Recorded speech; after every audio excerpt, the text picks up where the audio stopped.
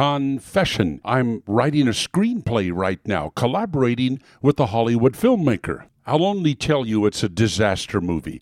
Almost as much of a disaster as, you guessed it, this whole Kavanaugh mess. Okay, here's the latest bizarre chapter. You remember Rachel Mitchell. She is the sex crimes prosecutor hired by the Republicans on the Senate Judiciary Committee to question Dr. Ford. And after 10 5-minute questioning periods, Rachel Mitchell wrote a report. And Democrats are furious.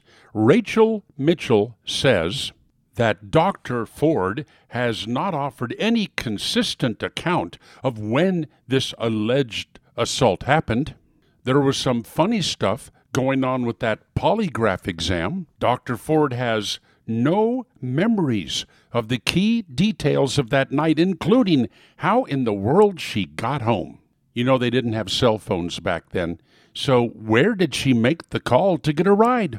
Okay, bottom line, Rachel Mitchell says that no serious prosecutor would take this case and prosecute Brett Kavanaugh. So now the Democrats have to turn their attack from Brett Kavanaugh to Rachel Mitchell. She is the one who now has to be discredited. So they're talking about what a heavy drinker she is. Sound familiar? She likes beer. She drinks. She can't be trusted or believed. I remember a former FBI director named Mueller who said about Hillary Clinton, no reasonable prosecutor would prosecute her for her private email server. Democrats applauded. Yay, Mueller. Uh-oh, that worm just turned two, didn't it? What a charade.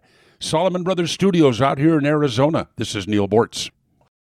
For the ones who work hard to ensure their crew can always go the extra mile, and the ones who get in early so everyone can go home on time, there's Grainger, offering professional-grade supplies backed by product experts so you can quickly and easily find what you need. Plus, you can count on access to a committed team ready to go the extra mile for you. Call, click Grainger.com, or just stop by. Grainger, for the ones who get it done.